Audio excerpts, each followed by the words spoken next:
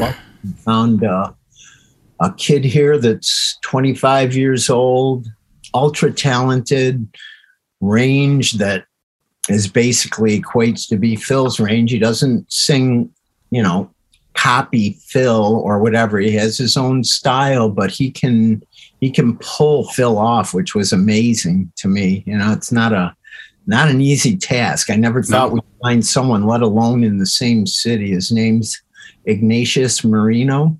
Wow. He plays saxophone, like really great sax player, guitar, keyboards.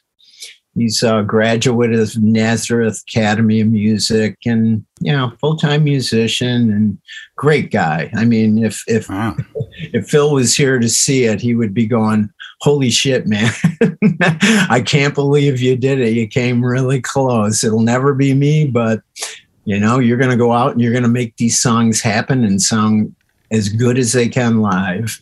See, now what's perfect about that, since he's a sax player, you can cover Urgent during the shows. It's perfect. Right, you could do that. We're actually doing Feels Like the First Time and Midnight Blue because I played. Wow. I don't have the song credits in front of me, but did you play on Midnight Blue? Were you part of that band and that song in any way? No, I did like the pre-production tracks, and then they ended up, they were having problems getting the album done. Wow. Getting sales. They had a few issues with the budget, so they kind of wiped my parts, and I think they put the guitar player. They had to put a guitar player who had a hit that month. The guy that did what was it? Robert Palmer's hit that year. Oh, all right. Hold on. I'm gonna have to go. Check this out real quick. Dancing. I mean, Bruce actually redid most of my parts or any parts that were originally on it because he was kind of overseeing it. So, but I was on the album and I mostly did all the development and pre-production. Let's see. Eddie Martinez is the lead guitarist on it.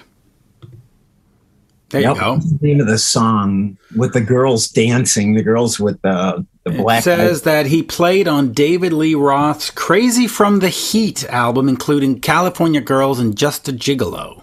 There you go. Oh, yep. That was one. And there should be a Robert. Mick Jagger's She's the Boss, Rum DMC's Rock Box, King of Rock. Yeah. Robert Palmer's Heavy Nova album, including Simply Irresistible. Simply Irresistible. Wow. Several Jim Steinman projects. Wow. Yeah, that guy. I'll have to get Eddie on the phone. Yeah, when you get white because they want a guy like that to try to sell more records, you got to go, no problem. Wow. That guy's got a track record. I'm going to have to track him down. So you do have a new guy, and therefore there will be shows. In terms of getting his voice to the public, do you then sort of say, okay, listen, we've got this album coming out May 4th. Let us plan for next year, May 4th, for album number 2, or let's plan for Christmas and do one, pretend it's the 1970s and get 2 albums out in the same year. How do you get his voice to the people? Same way. Okay.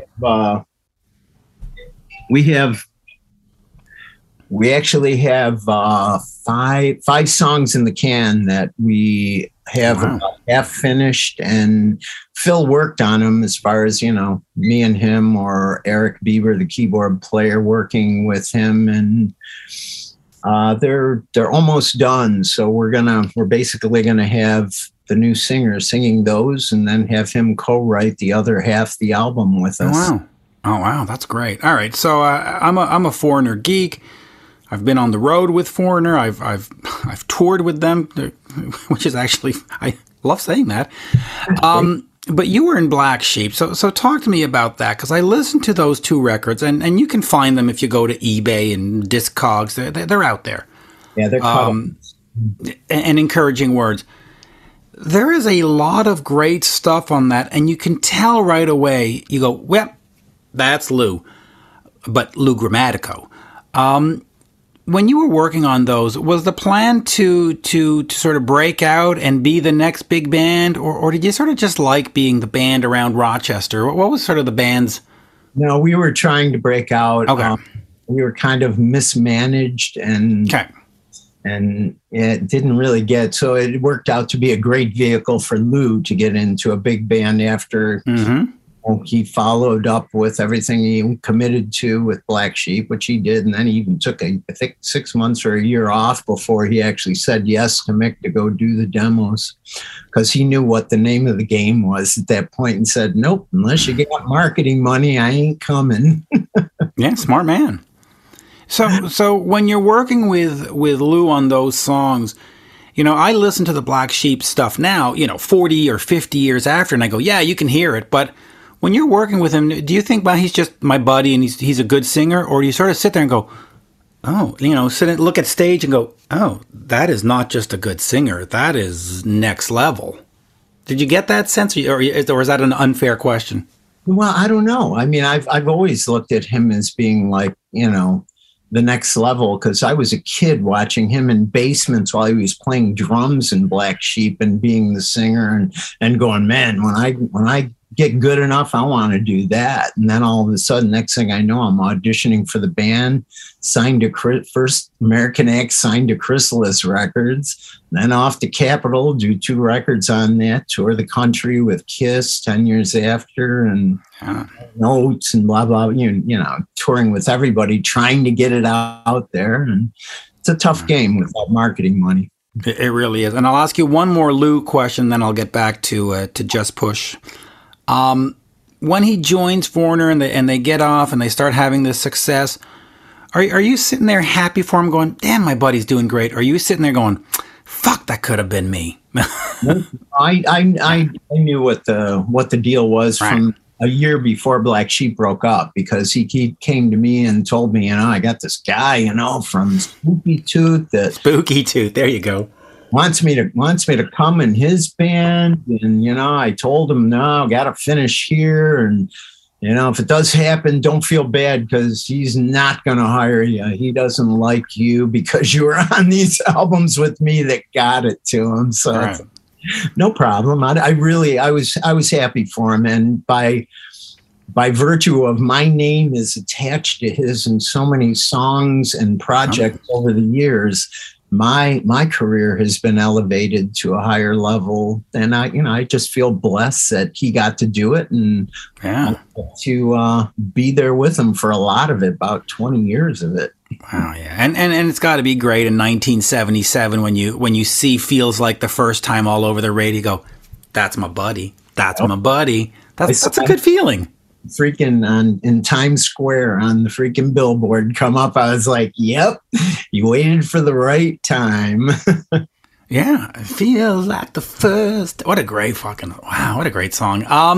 Let's get back to yours. Just Push is the new video out on March 23rd, so thus today. Yep. Sounds absolutely amazing. Tell me a little bit about that song, the writing process. Is it new? Is it been sitting in the can for 20 years? What's the story? No, it was actually a newer idea that we kind of, you know, when we got together over the pandemic to start writing, we just kept throwing ideas back and forth, and that one kind of stuck to the wall, and he came up with the title Just Push and kind of like a rough version of the hook, and then looked at me and said, okay, give it a story and words, and we you know, both worked on it for the next couple of weeks, and it evolved into that, which was really cool. You said that Phil's sons were sort of reticent to get this out.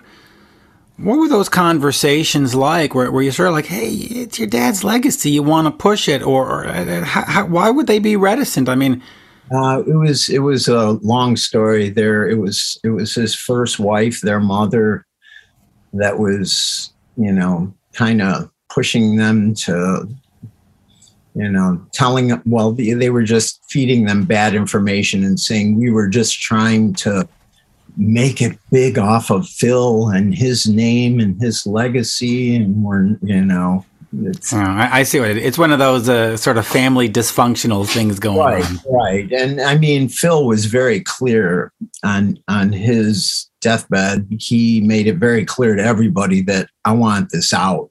this is some of my best work I've ever done in the history of anything I've done. So this has to come out. I don't care what you have to do, who you have to talk to, just get it out. And he made it clear to us too in emails and going out to dinner with him when he was going through treatments that, this stuff is amazing. If it doesn't come out, I'll feel like I left for nothing. Right. There you go. On that, Lips Turns Blue, the band and the album, out May 4th. Anywhere where you buy it, wherever records are sold, stream it wherever you can. Yep. And in Phoenix, Arizona, kind of a tribute show to him. We're going to do the whole album at the MIM. Are you familiar with that? I do not know the MIM. What is the MIM? It's the Musical Instrument Museum of Phoenix. Very, very nice. It's one of those, places that Joni Mitchell plays and, Oh, wow. Famous people who don't like playing out, they go there because they love the venue and the people and the place. Oh, so, and when does that show take place? That's April 8th.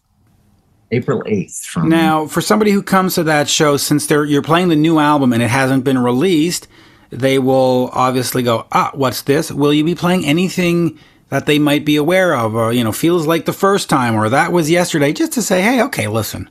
Here's the stuff you don't know, but here's the stuff you know. Yeah, Midnight Blue, since I was on that album and did most of the pre-production, we're going to do his hit off that. Midnight Blue, we're going to do his first hit, Feels Like the First Time. And we're also doing a Wings song. Live and Let Die? No, Maybe I'm Amazed. Oh, that is so good. Maybe I'm amazed at the way that you love me. That's so good. That's so good. Our bass player sings that one, Michael Mullane. Wow. You're going in heavy with these things. All right, let me just quickly ask you about that Midnight Blue album, the solo album. What was that like at that time? Because obviously we have all the great big Foreigner songs from the early 80s, and they've worked with Mutt Lange and so and so. And he decides, okay, I'm going to do this solo album. Was it a comfortable process? Was it a sort of tumultuous process where they're going, F Foreigner, I'm going to be the star? Like, how was it?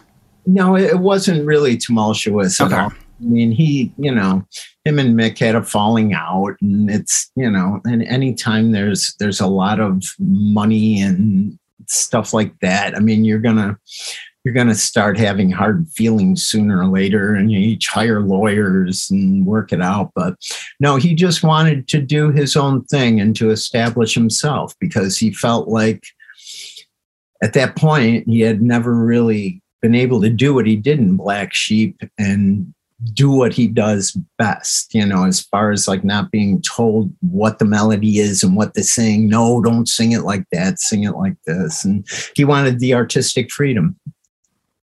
Well, he got it. And I can tell you, Ready or Not, one of the greatest songs from that period.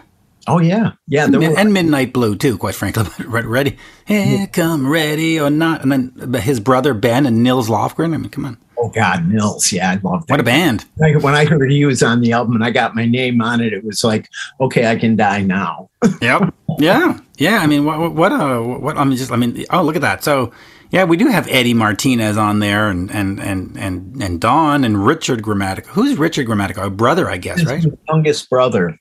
Gotcha. Yeah, I know Ben, but I don't really remember Richard. But there you go. Don, as we say in Montreal, merci beaucoup. Thank you so much. This was a great pleasure. Thank you very much. And Lips Turn Blue, everybody. Get that right away and go check the video out on YouTube. Just push. Thank you. There we go. We kept it to what's his name, Chip's time, and we sort of got everything in there. We did a good overview. Yeah, we did. Talked about a lot of cool stuff. It was fun. Thank you. Yeah, thank you. And we'll do a more in-depth one on the Lou stuff at some point. But anyway, I liked the song. I thought the song was great. I watched the video. Sometimes you get stuff and you go, oh, what is this crap? And then I watched it and I go, nope, not crap. This is good. This is real good. Now we've been training with the best of the 50s, 60s, 70s. Yeah, it's an immediate sing along song. I mean, I've got it playing in my head ever since I heard it, and it's. Oh, wait until you hear the rest of the record. Yeah, I gotta get that, and I'm looking at the labels credits here. They've got, let's see here, they've got Sheila E., Ron Wood, Roger McGuinn, Weather Report. Man, so many people. Oh, they have George now? They have George Thorogood on the label? Do they? Yes, I think they do. Oh, I'll have to reach out to Adam, his guy. Oh, there's so many bands I want to interview. If you ever talk to the label, please tell them to put me on the press release list. I want to talk to these people. Okay. Yeah, I will. There you go. Thank you, sir. Always a pleasure. We'll do this again soon. You take care. Cheers. Bye-bye now. Now back to the Mitch LaFon and Jeremy White Show. We'll get right into this. We're going to talk all about God Help Us All featuring Tom Morello, John Five for Fighting, Beth Hart, and a whole lot more. Also, just a quick note, Five for Fighting is going to be hitting the road this summer, kicking off on July 22nd at the Ames Center in Burnsville. Also hitting dates in Ridgefield, Connecticut, Bethlehem, Washington, PA, Atlantic City, dates in Huntington, featured pretty much all across the U.S. this summer. It's going to be great. Tickets are on sale now. Go check out Five for Fighting on the road. Welcome to the show, John Five for Fighting and Lanny Cardola. It's happening. What's up, guys? Good, man. Good to be here. On, boys. I just want to start with John really quickly because John, you have a really weird place in my heart because when I was growing up, my grandparents used to listen to this radio station in Montreal called Q92. Oh, and they used to have the Q's just right for you. And then it would go into Superman and those radio hits. And I grew up listening to those songs. So I just wanted to say thank you. I have many memories of driving down the Lachine Canal with my grandparents and listening to those songs. Well, the Canadians had quite a run last year. This year, not so much, but a lot of hockey love coming your way from Five for Fighting right now. Yeah. See, my memories of being mid-20 listening to House of Lords, so very different. Very different. Slightly different. Slightly different. Still well, look, let's talk about this project before we get into the nitty gritty of all kinds of different stuff. Lanny, you just barely escaped where you were, especially with this project and everything. You got out safe and everything. Now you got this new song, everything. Talk a little bit about your experience and getting this project going. Well, before I left Afghanistan, which I left on August 15th, which was the fortuitous day of the collapse, which I had no really idea. The girls were telling me, Mr. Lanny, the Taliban are coming. And I'm like, oh, come on, my little drama queens. It's going to be okay. And of course they were right. And, with my Western mind and all that kind of stuff now I really tune in to what the Afghans say. And I listen a lot more than talk. But before we left, we recorded several songs, one of which was God Help Us All. And we got the video footage and a couple things just kind of came together very, very mystically because it was literally 2 days before I left. And we had these beautiful locations, which, there's no way on God's green earth we could do anything like that now. So, that was the beginning of it. Tom had worked with us on Sweet Dreams in 2020 and just really came on board as more than just an artist, but as also a spokesperson for us and kept in touch. And, so he was on board and it just sort of started building from there. Then John and I made contact when I got back. I think it was in December. And I was just really incredibly moved by his passion and his actions on, helping the plight of, the Afghan people and of course the artist and his song, What Kind of World Do You Want? When I played it for our girls, they just loved this song. And one of our girls, she did a little video for John's new version. I think that I don't know if I'm supposed to talk about that, but anyway, it's a fantastic song. And it's just right in line with all of the music that we are doing, which is about, the higher levels of the human condition. That is compassion, mercy, the beauty of the soul. And in spite of such horrible things going on in the world, there is a chamber of beauty in the soul, in the heart, in, communion with other like-minded souls.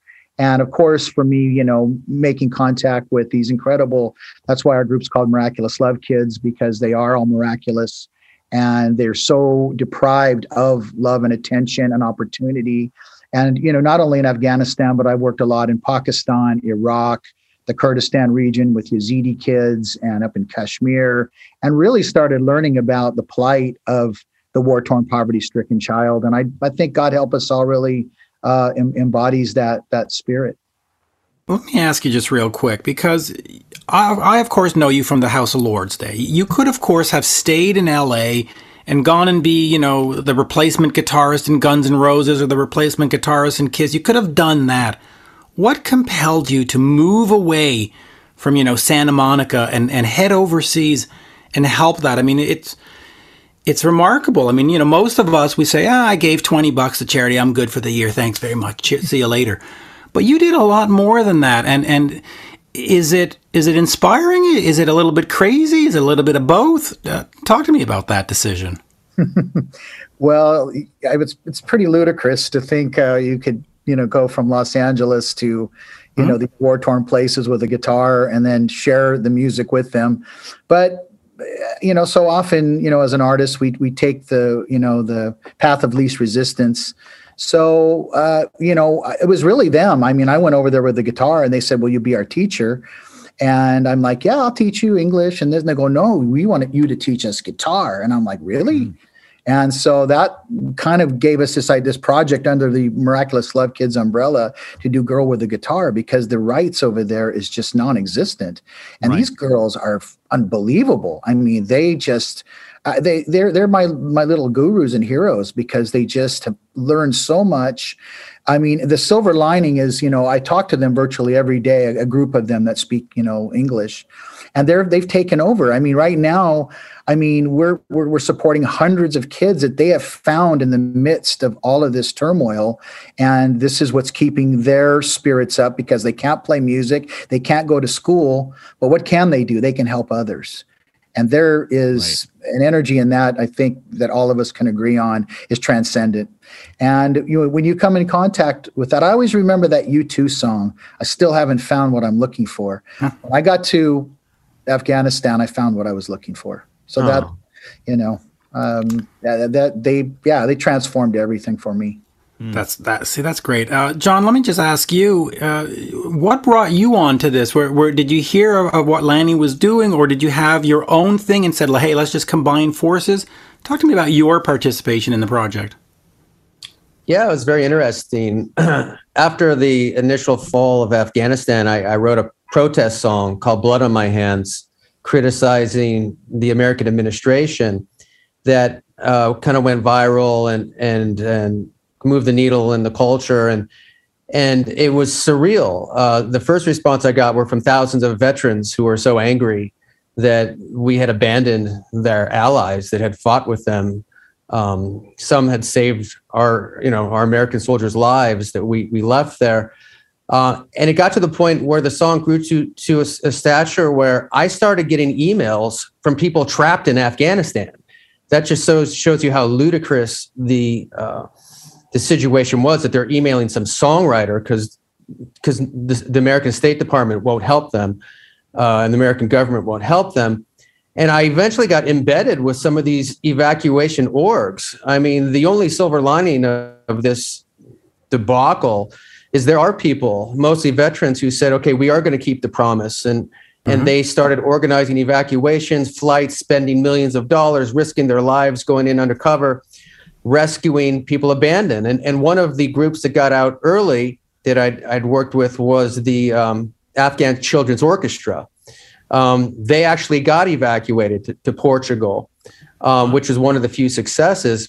But in talking to Project Exodus Relief and some of these evac orgs, they said, hey, have you talked to this guy, Lanny? I'm like, well, no. Who's Lanny? Lanny. He's like, oh, he has a guitar school for girls in Kabul. I'm like, what are you talking about? That right there is just like, I know. Hey, John, let me just ask you one thing. When you write a protest song and you take it to the administration, you take it to that side, do you not automatically alienate some people that are going to say, hey, don't do that. Hey, that's my president. Hey, and does that not distract from the charity if you're taking sides in a sense? Well, I think your answer is yes, of course. We live in such a tribal landscape that if you criticize any one side, half of America, wants to cancel you. Right. But this was, I mean, if every musician had that attitude, nobody would write a protest song. And God, where would we be? I mean, there's a great tradition in America, especially in the 60s and 70s, of songwriters speaking truth to power.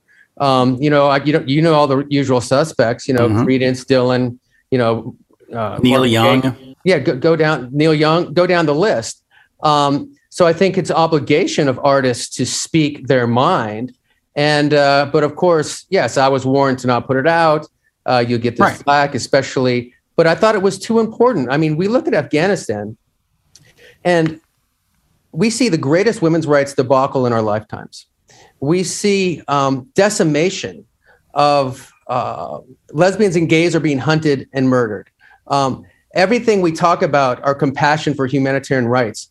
Afghanistan shows us that a lot of the folks that talk about it don't do the walk. And Lanny is one person who does. And as soon as I heard about him doing this, coming from his heart, I saw pictures of his girls. I'm like, I don't know, what we're doing everything we can to get them out. It's really hard, but anything I can do to support that effort, because it is a moral stain on the West, especially America, that we abandoned American citizens. We abandoned our allies. We abandoned women and children. As Lanny said, they still can't go to school. I'm on a chain every day. It's called atrocities. Every day, people that assisted America are being murdered. Their families are being hunted. We legitimately should be talking about Ukraine right now. It's critical to the world.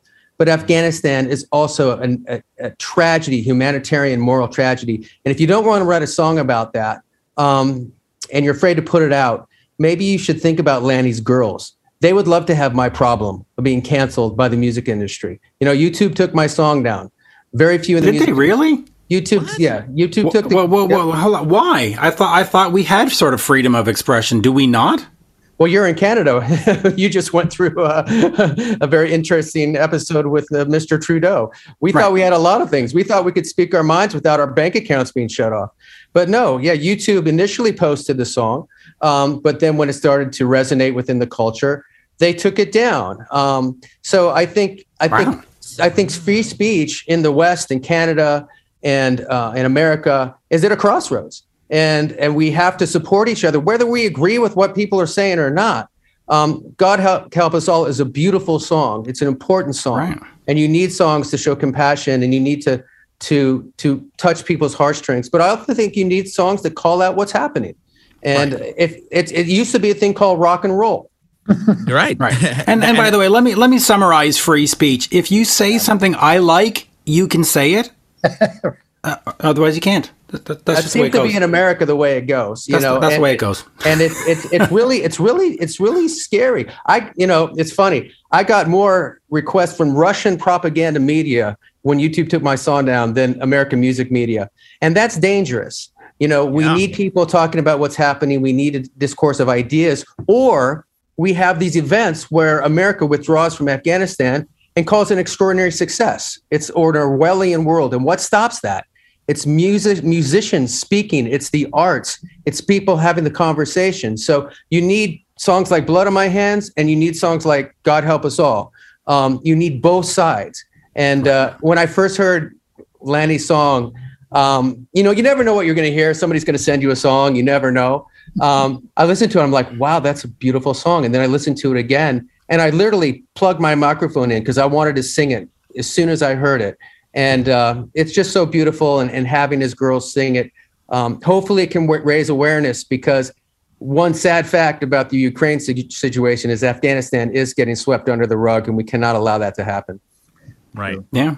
Well, a lot is being swept under the rug, unfortunately, whether it's COVID, whether it's poverty, whether it's, listen, there's a lot of people in Canada and the States that can't pay for their next meal. Yeah. And we've completely forgot about it. So, it's hundreds of indigenous reservations across Canada that just don't even have drinking water still. It's and in case you don't know, Jeremy is Mohawk and lives on indigenous lands. Oh. And of course, a lot of the communities don't have drinking water. And Trudeau has said 3-4 years ago, we'll have water as soon as I'm elected. And now he says, listen, don't fucking bother me. I don't have time. Yeah. And it's like, well, really? For water? You don't have time? Yeah, right. Okay. Right. Lenny, I want to know, when you go over there and you want to open up a guitar school essentially and try and teach locals how to music, basically, are you met with any like pushback from like the locals? Like, isn't that like not allowed over there? Yeah. Well, everyone told me they were going to come, banging on the door and, parade me across the street. It was actually the opposite, because the model wasn't about music, number one. It was about well-being, education, and being a musician.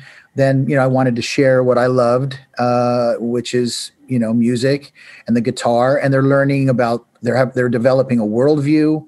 I was talking to one of our girls. Her nickname is Jelly Bean, and John knows her because she worked really hard to learn some of this song, and she's just emblematic of the potential of what could happen when these kids have an opportunity. So she's talking to me today about, she wants to go to Iraq. She wants to go to Yemen and help other children when she gets out of Afghanistan, because she knows she won't be able to go back there until this hideous regime is somehow out of there at hopefully sooner than later, but we don't know. But, so anyway, the well-being, education, music. So I'm with them 2 or 3 hours a day.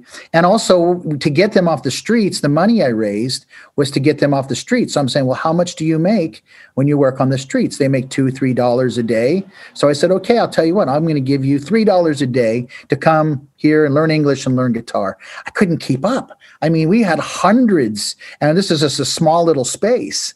And so and not only do you have the kids come in, but the mothers, mostly was mothers, and they would come in and share the story of their life. And it was like mind blowing, the horrific stuff that they had endured, a life of utter hardship.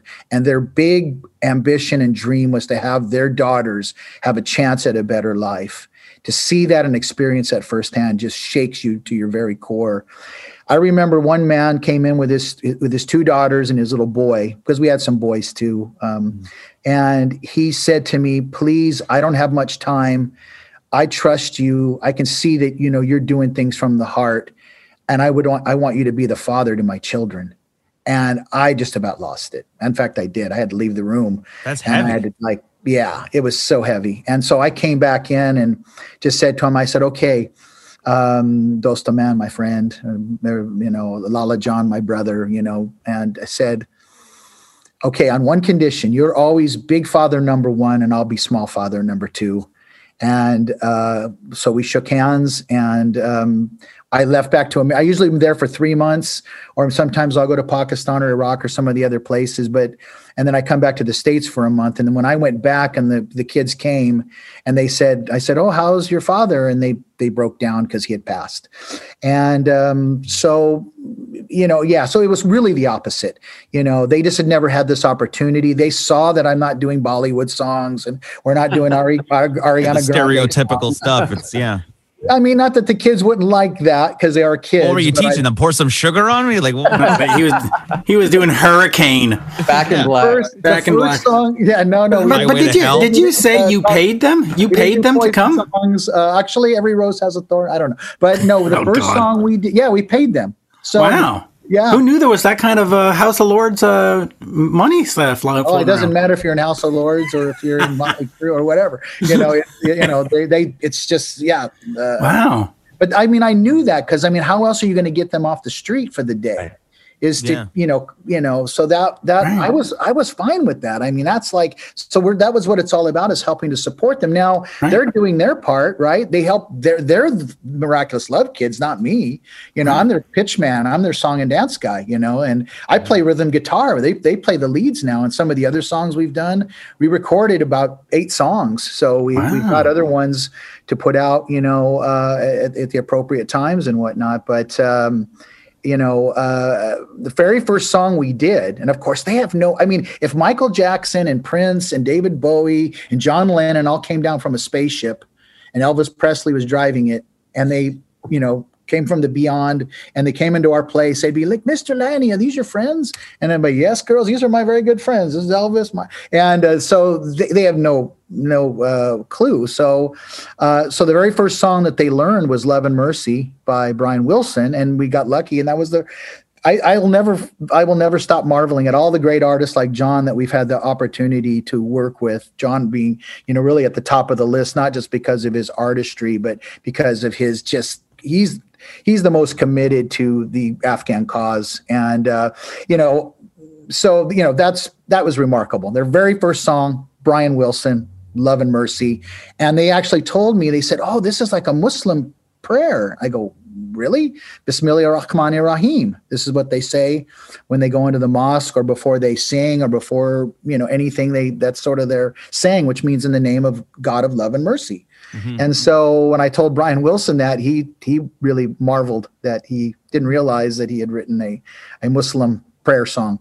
So Right. That was their beginning of their adventure in music. And they still to this day really don't know the significance, Brian Wilson being sort of like, the one that guys like John and I mean, he's like that's the Mount Everest, right? Or the top of the chain there. So, and then from there it just, then we did songs like Fly Like an Eagle, which is feed the babies who don't have enough to eat, shoe the children with no shoes on their feet, house the people living in the street. And if you look in the Quran, guess what the Quran says to do?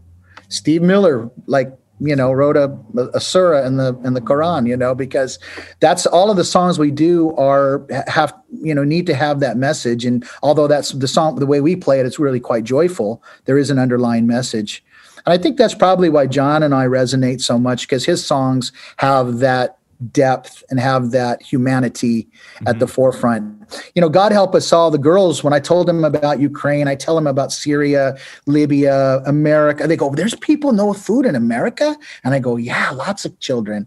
And they're like, why? And I said, well, that's what we have to try to find out. We're going to go on this adventure together. So they really do. They don't just think about themselves or just Afghanistan. They said, God help us all is for Ukrainian children and Russian children and Palestinian children, Israeli, children, all of the people, not just children, the elderly, the vulnerable, we support blind children. We've got deaf children. We've got, these kids. I mean, I'm not a surgeon, but I can just look and go, that girl had a basic operation. She can walk, but they don't have that over there, access to that over there. So in the meantime, we just try to, help and comfort them as much as possible. And the girls have sort of developed their own little way of practicing within their mind. One of the girls, I didn't know, I don't think I told you this, John, but she hit her guitar, and she did, because I told all of them, guitars have got to go. This is for your heating, because they're like, okay, because Taliban, that could be a big problem. So when the Taliban started going door to door, they went door to door, and one of our girls did not get rid of her guitar. It was given to us by a great Canadian named John Pumphrey, who is a colonel in the Canadian military, who we met in Kabul. He became an honorary girl with a guitar. We played the Canadian embassy with the ambassador and all of that. And he gave the guitar to this girl, one of our girls. And so that was, to her, was just like a symbol of and hope of what the future is going to be. And the father, had to break it because the Taliban were coming to the house, and she was just writhing. I've got this video. It's heartbreaking. Yeah. And I said, look, you're going to get a better guitar, and Colonel John would want you to do this. So you did the right thing. Next day, the Taliban show up, the children are crying, and the Taliban are shocked. Like, why are you crying? We're not devils. We're not going to eat you. It's like weird mentality these guys exude. Why are they afraid of you? Because you're walking in their house with a bunch of guns and you don't have a very good reputation. Right. So, Yeah. Wow, that's amazing. yeah, it's. I mean, and sure, John's got stories, but they're endless and boundless, and that was why I kept trying. Our motto is, because we're not, we try to, we're going to be peace people. I mean, I could tell some harrowing stories, but there was times where I had some contractor guys say, "You want us to fix this problem?" And I'm like, I didn't come here for that, so I got to take care of the kids. And our thing is, we're going to overcome bad with good. So if they do something bad to 4 people, we're going to go out and feed 8 people. And just whatever it is, we're going to double it up. And one of our girls, the same girl, Jelly Bean, there was an attack at the university, and they killed like 16 university students, non-combatants. And this is the monstrosity that happens there. She went out and she took her allowance and bought 32 families food. Wow. Man. Yeah, we need more of that in the world. That kind of giving. Yeah. Well, that's what John's song is. What kind of world do you want? And that's the kind of world we want. Right. So what's the best way we can give back to the cause? I mean, miraculouslovekids.org. It's the best way to maybe donate some cash, or what's the best way to support you guys? Well, we need a big jet. So if you could call Richard Branson or Kim Kardashian and just, we swoop on in and or Elon Musk. He's been generous these days. He's got a rocket, right? We can get Bezos and them. And I mean, the donations are obviously helpful because we're supporting them. I've met some wonderful people. There are silver linings in horrible situations. And, there's people, we were able to get money to them. At first, it was a complete and utter cluster because it's like they shut down. Not only does America just shut the whole country down, and it's their fault, and John's song completely exemplifies and typifies it, and I take my pukul off to him. And, so there was no way to get there through MoneyGram or any of the normal outlets. They shut all that down. You couldn't do it. Mm-hmm. So we did find a guy that I have to send it to London, and then London, and it takes a lot of money and effort and time, but we managed to get a little pipeline to get that, to them and make sure that they're taken care of and their necessities are, all of that. So, but yeah, the donations at miraculouslovekids.org. And, we're looking for a landing spot for them. So if someone has any ideas, we're looking at a bunch of different things. I mean, the world changes, it seems like every hour. Like you check and go, okay, what are the restrictions here in Pakistan? Oh, you can't do this. All right. Check later that night. They've changed it. Oh, and actually, maybe we can get them there. Then we've got some opportunities, maybe in Bulgaria, possibly Ireland. We'll see. I've met some people in Nashville. So number one is just get them out of Afghanistan, and then we'll sort it out from there. Right. And I'll just finish with this. Is your charity, I guess, just sort of focused on Afghanistan, or would you at some point say, hey, you know what? Like we said with the indigenous people, they don't have water up here. Would you turn your attention here and say, you know what? I can help in my backyard. I can help here. Is it focused on helping the Afghanistan, or is it just, if there's a cause and there's something I can do, you can count me in? Absolutely. Miraculous Love Kids. It's not Afghan Love Kids. Okay. Well, that's what I wanted to be clear on. Okay. Absolutely. Look, and one of my favorites musicians is Gord Downey. Yep. And his one of the last things he did, right, was a piece about the indigenous. And I'm part indigenous as well, with the Yurok tribe in Central California. Oh, wow. But that's kind of irrelevant to me. I mean, I think we can all agree humanity's humanity. Right. I've got my little flags here. And the only reason I have this, number one, of course, is the love in the middle, but is because these are the places that have impacted me personally. Of course, I don't have the Iraq one or Kashmir, the Yazidis and whatnot, but it's also, when I go out, I'm the pitch man for the kids. And yes, if the kids are in Honduras, if they're, anywhere, I mean, that's the whole aim is if we could bring, and I know John feels this way, is that can we bring kids from these different things? What's that thing that can hook them together? What's the thing that can get Mr. Five for Fighting with these war-torn, poverty-stricken girls? And that's a song that has meaning. Music. Yeah. Most powerful thing we have. It is. Yep. Oh, that one of the many revelations, is meeting John and just his artistry, but even more importantly, his humanity. That's this, and you guys, both of you, caring and talking and spreading the word however we can to help wherever that is. If it's your backyard, or like I'm going back to Pakistan in 2 weeks, and to try to get things going and get them over somehow, or that's it's time. It's you don't want to. If you have the opportunity, I would be in Iraq. I would be in Bangladesh. I was going to go meet, I was going to go out to Cox's Bazar, where the Rohingya people are. But I just haven't done that because right now I feel like it would be a little bit demoralizing for our girls, because I'm their lifeline and I talk to them every day and they really look forward to it. And we have our little time in the morning, couple hours every morning and sometimes at night, because it's 12 hours difference. So, got to kind of get that whole shift going. So they say, hey, good morning. Hey, good evening, and it's a whole different schedule. It is. Yeah. We're just, upside down, but we make it work. Right. Well, look, get all the info and check out the song and everything. Of course, miraculouslovekids.org. Also, you can email them info@miraculouslovekids.org. Get the information with the Facebook and the website. Everything's up there with Lanny. And honestly, it's just a really awesome project you guys got going on. And I mean, honestly, I can only imagine how grateful the girls are and the kids are, and just it's just awesome.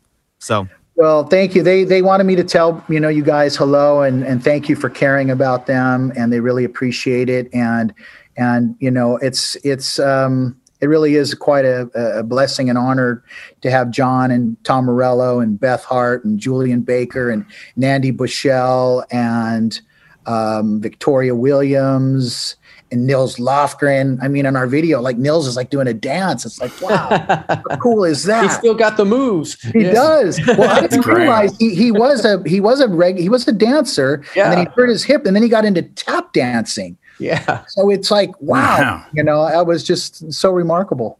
damn. That's great. Well, there you go. We said it all. And tell Tom to come and say hi to us. We'll talk to him too about this, because this project to me is important. Yeah. He's very committed, as you hear when he talks about his commitment to, justice, music is all comes from his mom too, who's absolutely still going strong at her age, which is ridiculous. It's amazing. A girl with a guitar, Miraculous Love Kid. We don't have it. We don't discriminate against age. We've got in Afghanistan, they call their grandmothers Boo Boo and Bibi. So the Boo Boo's from the father, Bibi's from the mother, and they come in and they got so much energy. They were playing guitar as well. As to bring them on in.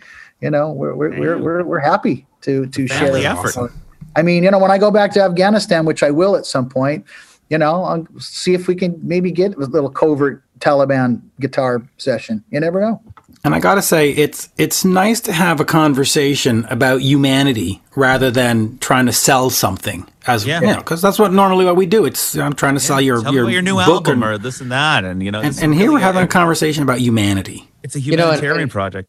If I could just say to you, we see a lot of virtue signaling in the arts. A lot of people get on their way too much and try to lecture us about the world.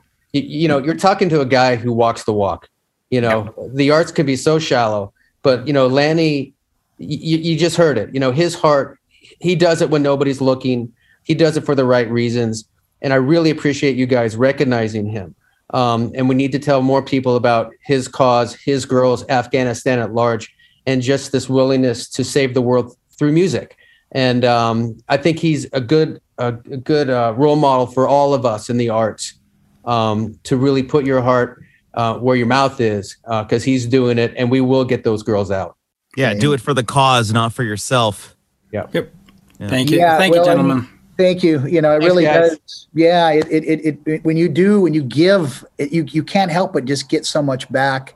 And this epitomizes it right now, talking with you guys. And thank you for your spirits and for caring. Well, Thank you, and I'm glad we got it done because you and I have been emailing for like a year, and it just never worked out. Sorry. I'm sorry, and I'm glad that it takes. Listen, you were evacuating a country. I sort of get that you were busy. I mean, I got to tell you that 83 days, who's counting? When I was in Pakistan trying to get them out was a black hole, and I thankfully had the presence of mind to document and save all this stuff, and that's a whole other thing. When I'll be schlepping a book at some point, but but all of it's going to be going towards the kids. Whatever I do, it's all for them, man. It's just that's the life force for me. I get up and I'm like, we're going to do this, and and thanks to guys like you and John for his artistry and everything. So peace, love, and blessings, and all good things.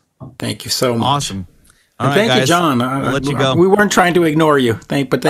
Thanks, Mitch. Thanks, Jeremy. Thanks, guys. Sorry, John, for hogging, but I loved every word you said, buddy. Thank you so much. Thank you, John. Here. I mean, all right. John, we'll get you on next time. We'll do a deep dive on the Five for Fighting catalog.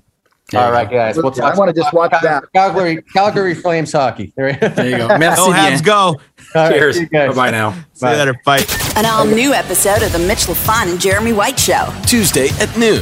Available wherever you stream. Catch up on past interviews, Bonus content. and episodes on demand now. Visit youtube.com/Jeremy White Show. Follow Mitch and Jeremy on Twitter. Yeah, they're verified. @Mitch LaFon and @Jeremy White MTL.